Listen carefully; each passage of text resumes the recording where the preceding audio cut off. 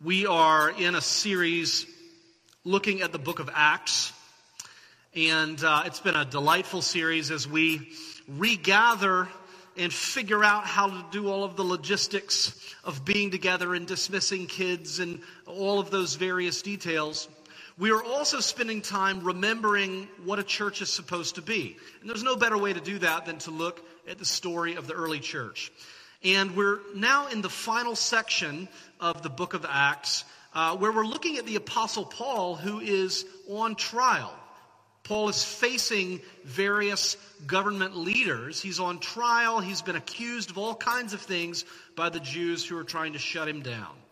And so he's on trial, and we see these kind of confrontations between Paul, who has no power or influence whatsoever, and these powerful government leaders who have all kinds of power, who have the power of life and death over him. And in some ways, this is really a picture of the church in the world, what it feels like to be a Christian in the West, especially for those of us who live in a place like Washington, D.C., people who feel like they have very little cultural influence, and yet we are nevertheless called to have a public faith and to be public witnesses of the truth of Jesus Christ. And so we're looking at Paul through that lens. And this week we're looking at the passage that Evan read a moment ago, Acts chapter 26, verses 19 through 29. This is Paul facing off against King Agrippa and Festus, the local governor. And we're going to see three things about Paul that help shape how we think about what it means to be a church in the 21st century West in Washington, D.C. First of all, Paul's aim. What's he aiming at? What should we be aiming at? Number two, Paul's method. How does Paul actually go about doing what he aims to accomplish? And then third, Paul's bizarre confidence. How does Paul stand there in chains and maybe rags, surrounded by these powerful leaders, and have such confidence and poise? Where does that come from? Let's pray. Lord, we thank you for your word. We thank you for its inherent power. We thank you that you're not a dead God. You're not like the idols of the world, deaf and mute and dumb, but you're a living God who speaks. Your word shaped the mountains. Your word filled in the oceans. Your word put the stars in the sky, causes the sun to rise. Lord, your word has the power to work in us as well. Even as you created all things, so we ask now that through your word you would recreate us. We pray this for our good and for your glory in Jesus' name. Amen. So first of all, Paul's aim as he faces off against these leaders. Let me give a little context. Paul is under house arrest at this point in the story, pending the resolution of his ongoing, never-ending trial. Knowing that he's not likely to get a fair trial where he is, because the Jewish lobby is very powerful and has a lot of influence over the local leaders, Paul has used his privilege as a Roman citizen and appealed to Caesar. He says, I want to go and I want to be tried before Caesar, where I'm more likely to get a fair trial. And so he's made this appeal. Festus is the local governor.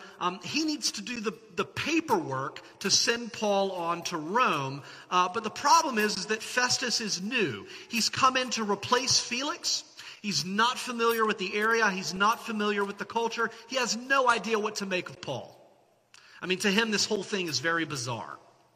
But he hears that King Agrippa is going to be visiting, and he knows that King Agrippa's family has lived in the region for generations. Agrippa's very familiar with all of the ins and outs and nuances of this situation with Paul.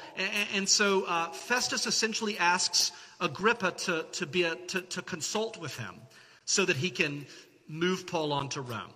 And so here we have, in this particular passage, Paul standing in the audience hall before Agrippa and Bernice, and it describes all of the great pomp with which they entered. There's all of the city's most prominent leaders are all in this audience hall. And there Paul is, standing there in his chains, and Paul begins to make his argument. So that's where we are. And Agrippa very quickly realizes that Paul is not just trying to defend himself. His aim is not just to prove his innocence. That's been proven again and again and again. There's more going on here. And so Agrippa really starts to figure out pretty quickly what Paul's actually going for. And he says in verse 28, are you trying to convert me? That's essentially what he says. He's flabbergasted. Are you trying to get me to become a Christian? And Paul says, no. No, I'm trying to convert all of you.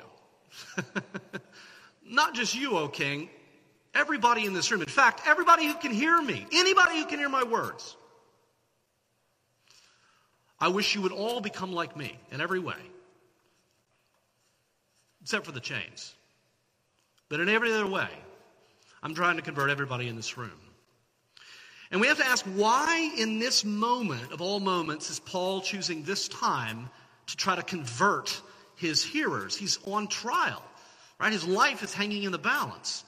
And as it says in verse 19, Paul's doing this because this is exactly what Jesus himself had commissioned him to do. He says, I don't want to be disobedient to the vision that I had where Jesus told me what he wants me to do. He had seen Jesus face to face. Jesus had commissioned Paul to share the gospel. He says, go to everyone, great and small, Jew and Gentile. Everybody needs to hear the gospel. Paul, you're going to be my guy to go and make that happen. And this isn't just limited to Paul. Here's where it begins to kind of touch our lives. This is not just a job that Jesus gave to Paul. Christianity is, by definition, a religion that is meant to be shared. It's meant to be spread. Matthew 28, Jesus says to his disciples after his resurrection, all authority in heaven and on earth has been given to me. Go therefore and make disciples of all nations, baptizing them in the name of the Father and of the Son and of the Holy Spirit, teaching them to observe all that I have commanded you, and behold, I am with you always to the end of the age. When he says, teaching them to observe all that I have commanded you, that includes the command to go and make disciples.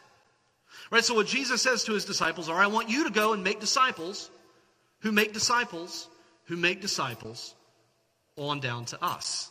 So part of what it means to be a disciple is to be a disciple maker. Christianity is meant to be spread. And that is really anathema to our culture. I don't have to tell you that. I'm sure you're feeling that right now. According to Barna research, the majority of people in our country think that if you share your faith and try to convert other people to your faith, that means that you are a religious extremist.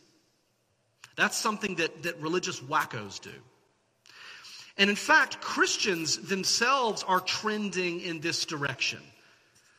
The latest research says that almost half of Christian millennials, that would be a number of us in this room, believe that evangelism is wrong, that we shouldn't be doing it at all. It's actually morally wrong to try to convert other people to your faith. This is Christians who believe that. And I think it's safe to assume that there are probably some people listening who would agree. Right? Some people in this room who would say, yeah, why can't we just keep our faith to ourselves? Why do we need to share it? And that's gone wrong so many times in the past. And you think about all of the coercion and the manipulation, and why do we have to do this? It makes me so uncomfortable. Well, the answer is pretty straightforward. It's because the gospel is public truth. The gospel is public truth. That comes from Leslie Newbegin, who was an Anglican missionary in India for decades. The gospel is not like other religions.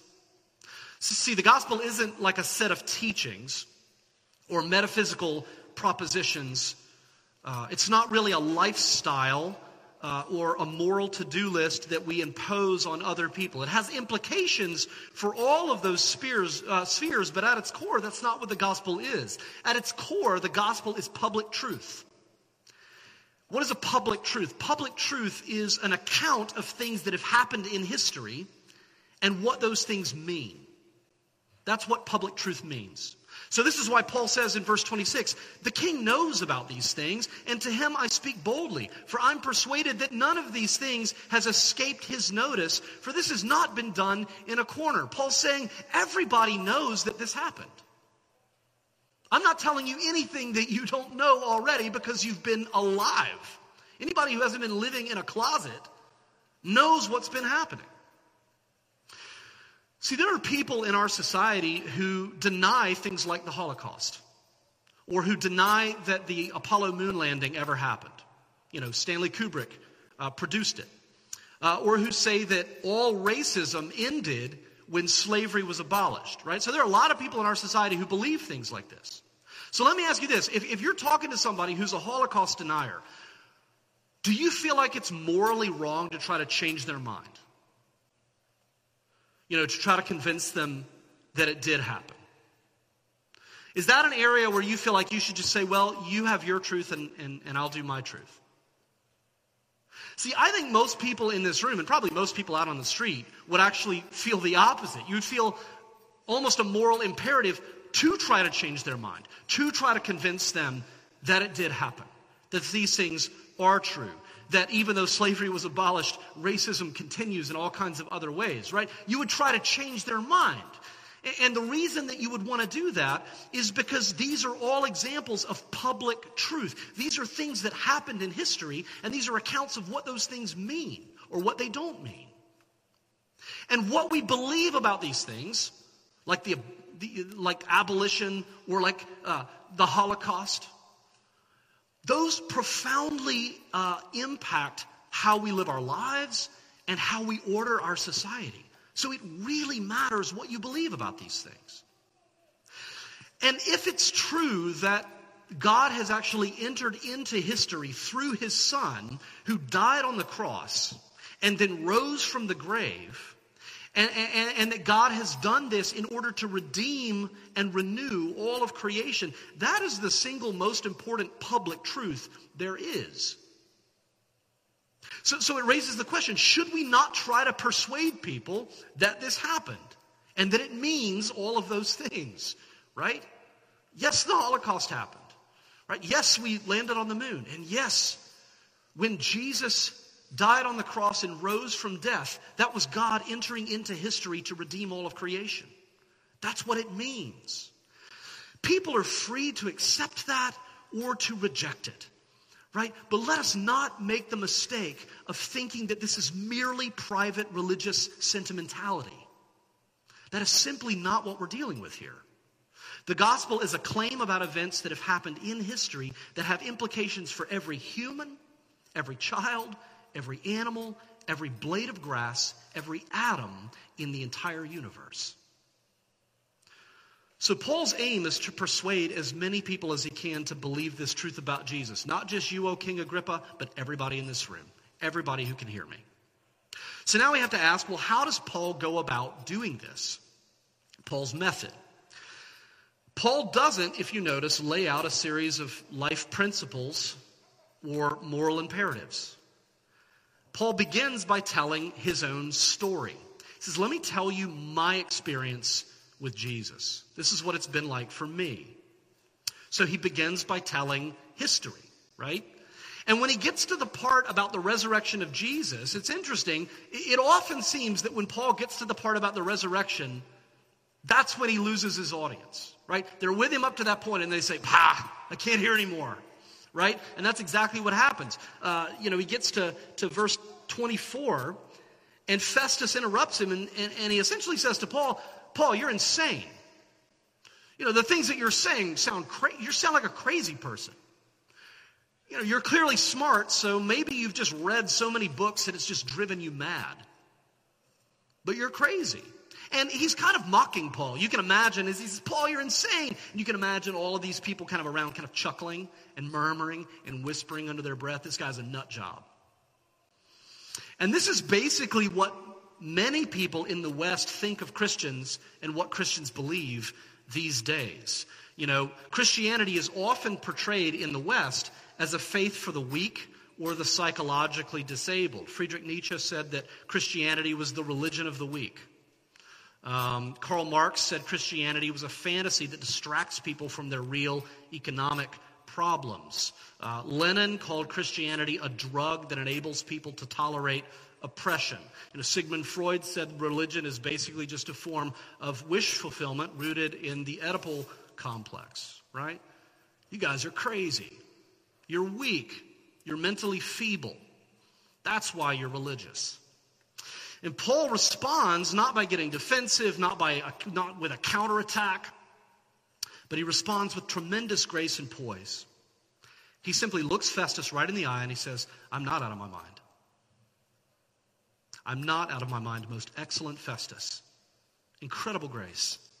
But I'm speaking true and rational words. And that is how Christianity is meant to be shared. That's how it's meant to be spread. It's how it's meant to be conveyed. Through true and rational words. Not through coercion. That has happened in history. That is not of the Lord. Not through force. That is not of the Lord. Not through manipulation. That is not of the Lord.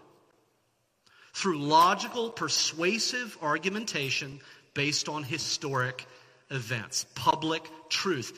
This is what happened. This is why we believe it happened. This is what it means for you. While there are some people who try to claim that Jesus never existed, the overwhelming consensus among a very wide range of scholars of all faiths is that Jesus did, in fact, exist. There's simply too much evidence to deny it. So we have this historic reality that we have to figure out what to do with. And we have multiple eyewitness accounts of Jesus' public life and his ministry.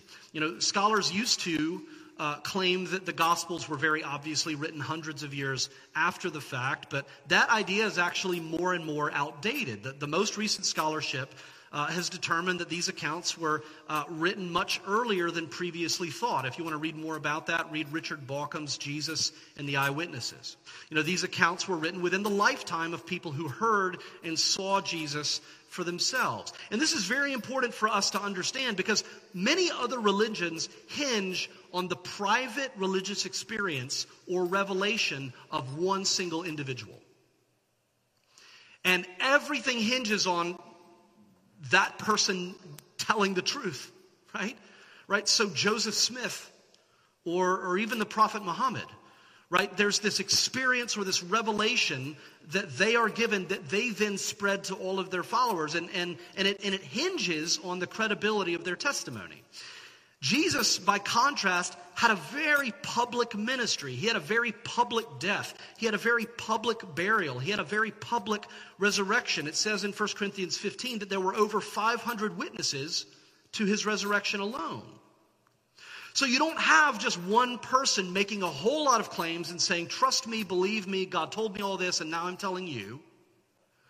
You have multiple eyewitness accounts written by different people that focus on different themes and include different details and omit other details. And they're all kind of unique in their own way. And they reflect the author or authors, and they reflect the audience that they had in mind. And yet they all agree on what happened. And they all agree on what it means. Right? That's very compelling. You know, in Acts chapter 26, as I said a moment ago, Paul says to King Agrippa, you know these things are true. This did not happen in a corner. That person saw it, he saw it, she saw it, they were all there, they were there, everybody saw it. You know, what's really interesting about this is, think about this, for several years, Jesus had a very public ministry, and there was a very powerful, influential group of people bent on shutting him down. They wanted to do everything they could to discredit and shut Jesus down. Never once did they deny that the miracles happened. Right? If you're trying to discredit this local rabble-rouser, and people are saying, did you see what he did the other day when he healed that guy, got up off the mat and walked, and that person was blind, and then that person came into the temple and said, I can see, and then Lazarus, who wasn't just dead, but it stunk. You know, you could smell the decay, and then all of a sudden Lazarus comes out of the tomb. Did you know that he did those things? The easiest thing, if you were one of Jesus' opponents, the easiest way to shut him down would be to say, those things never happened. Those are myths that his followers made up to make him seem larger than life. They never happened. They never do that once. The only thing that his opponents can do throughout all of the gospel accounts is to attribute the miracles to the work of Satan rather than God. Now, why wouldn't they just say they never happened? Well, the only plausible explanation is that there were simply too many witnesses. Right? There was no point in trying to deny that it happened. Everybody knew it had happened. So all they could do was to try to discredit the source of the power. Yeah, I know Lazarus was raised, but it was obviously Satan that did that. Right? That was the only thing they could do. So Paul says these things didn't happen in a corner. This is public truth. This is public knowledge. So Paul's method is to lay out the arguments for the truth of Christianity based on the historic evidence about Jesus in a logical and rational way. And I want to say one more thing about his method before we move on that's every bit as important. Notice Paul's posture. Notice his tone. Even though Festus is mocking him, even though there are probably people who are sort of snickering under their breath, thinking that Paul is ridiculous, Paul's tone is extraordinarily respectful and extraordinarily gracious all throughout this conversation. He shows tremendous respect to his audience. In any argument or debate, the first person to lose their cool typically loses the debate, right? That's just a good word of wisdom to live by. But there's more going on here. When you're talking about the gospel, the tone matters as much as the content. If you're talking about grace, but you do it in a way that is not gracious, you undermine the truth of the words that you speak. Right? So one of our values at Church of the Advent is the value of gracious orthodoxy. It is very important to contend for the truth. But the way we do that is every bit as essential. And if your tone is not a tone of grace and respect and generosity and compassion and love, you will undermine the orthodoxy that you proclaim. So that's Paul's method. Finally, I want to look briefly just at Paul's confidence. Again, I think of myself standing where Paul is standing, maybe in rags, chains, surrounded by all of these powerful people, and I think about the poise, the presence of mind that Paul exhibits. And you ask, how in the world, if I'm ever in a situation where somebody is taking me to task, calling me crazy over what I believe. I had somebody one time say, "You actually believe that?" And I said, "Yeah," and she spit on the ground at my feet. And I remember at that time I did not feel poised. I didn't feel gracious. I was in full fight or flight mode. I either wanted to hurl something back at her or run away. I felt so uncomfortable. And yet Paul is so poised. How? Verse 22, Paul says, "To this day I've had the help that comes from God. And so I stand here testifying to both small and great." Here's the answer. Paul knows he's not alone. He may look alone. He may look like he's standing there all powerless, chained up. But he knows that that's far from true. And Paul knows that even as he tries to persuade people, the Spirit of God is pursuing people.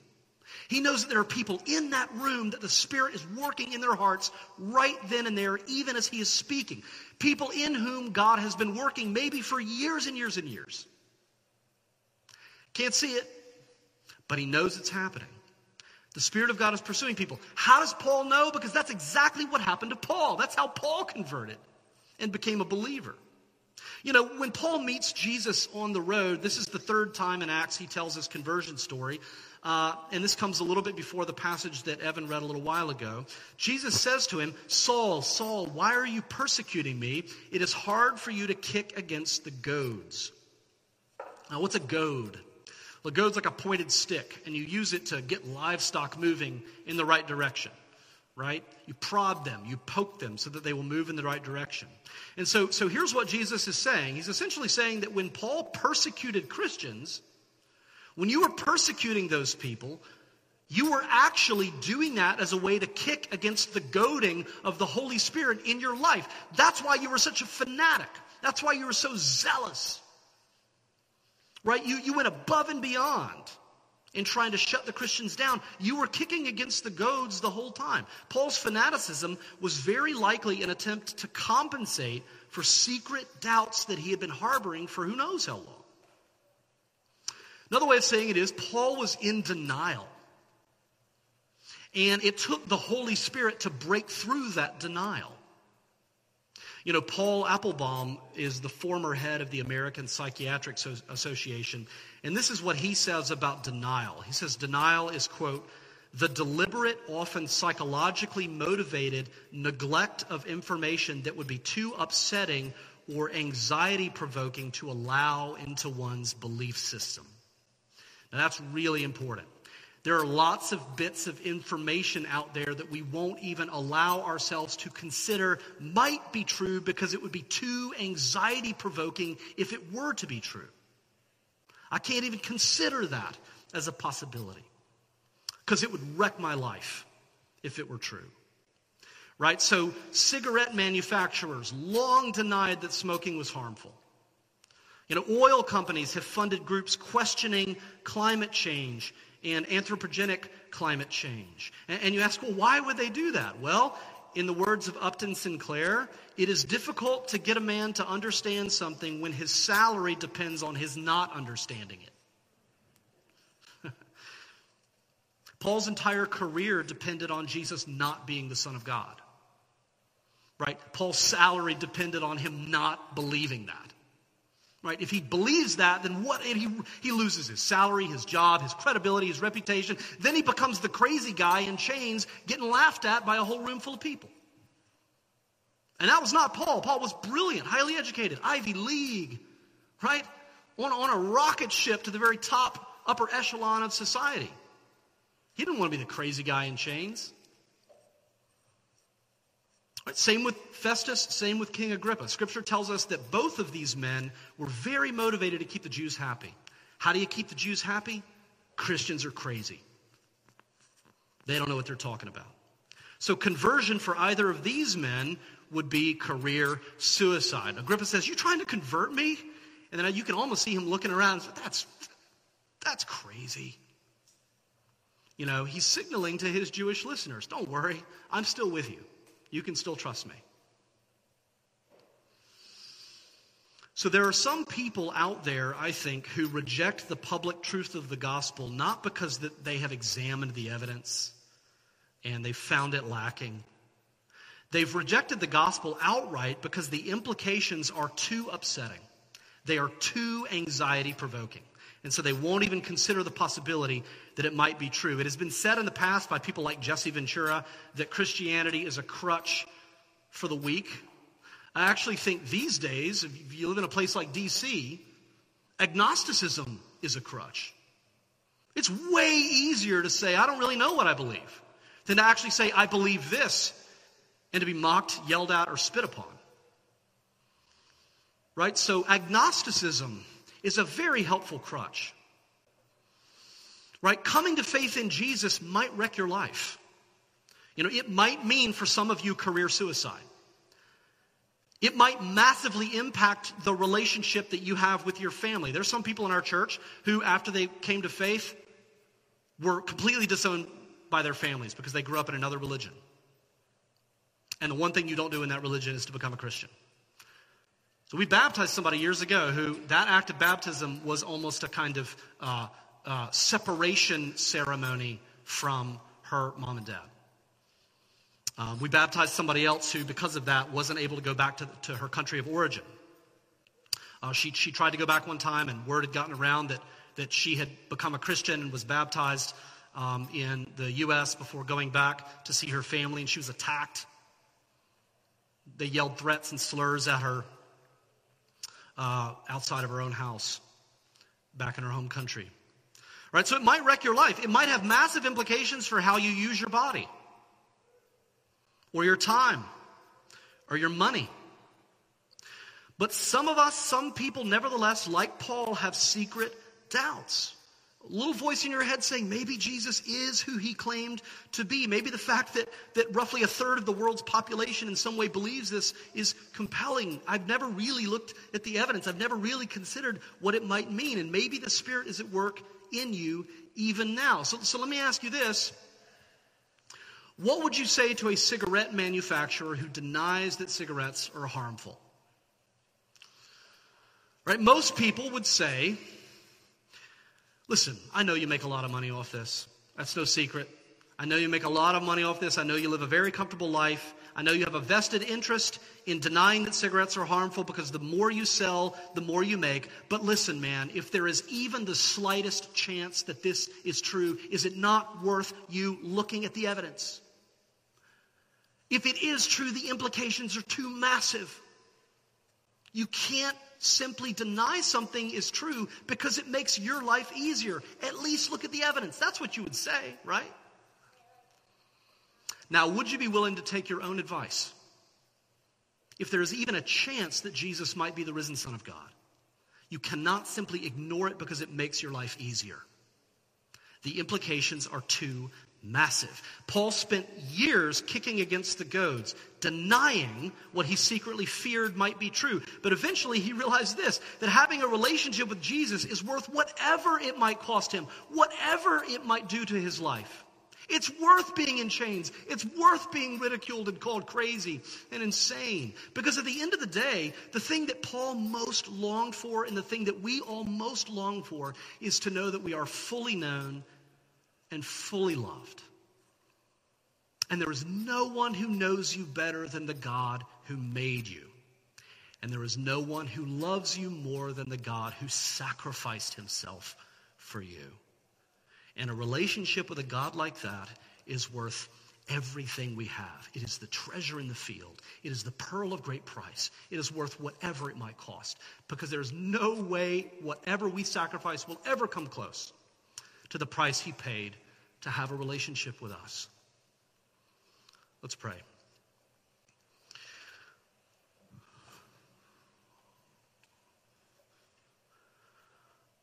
Lord, we know as Paul knew that mere words don't change hearts and lives, that is the work of your Holy Spirit.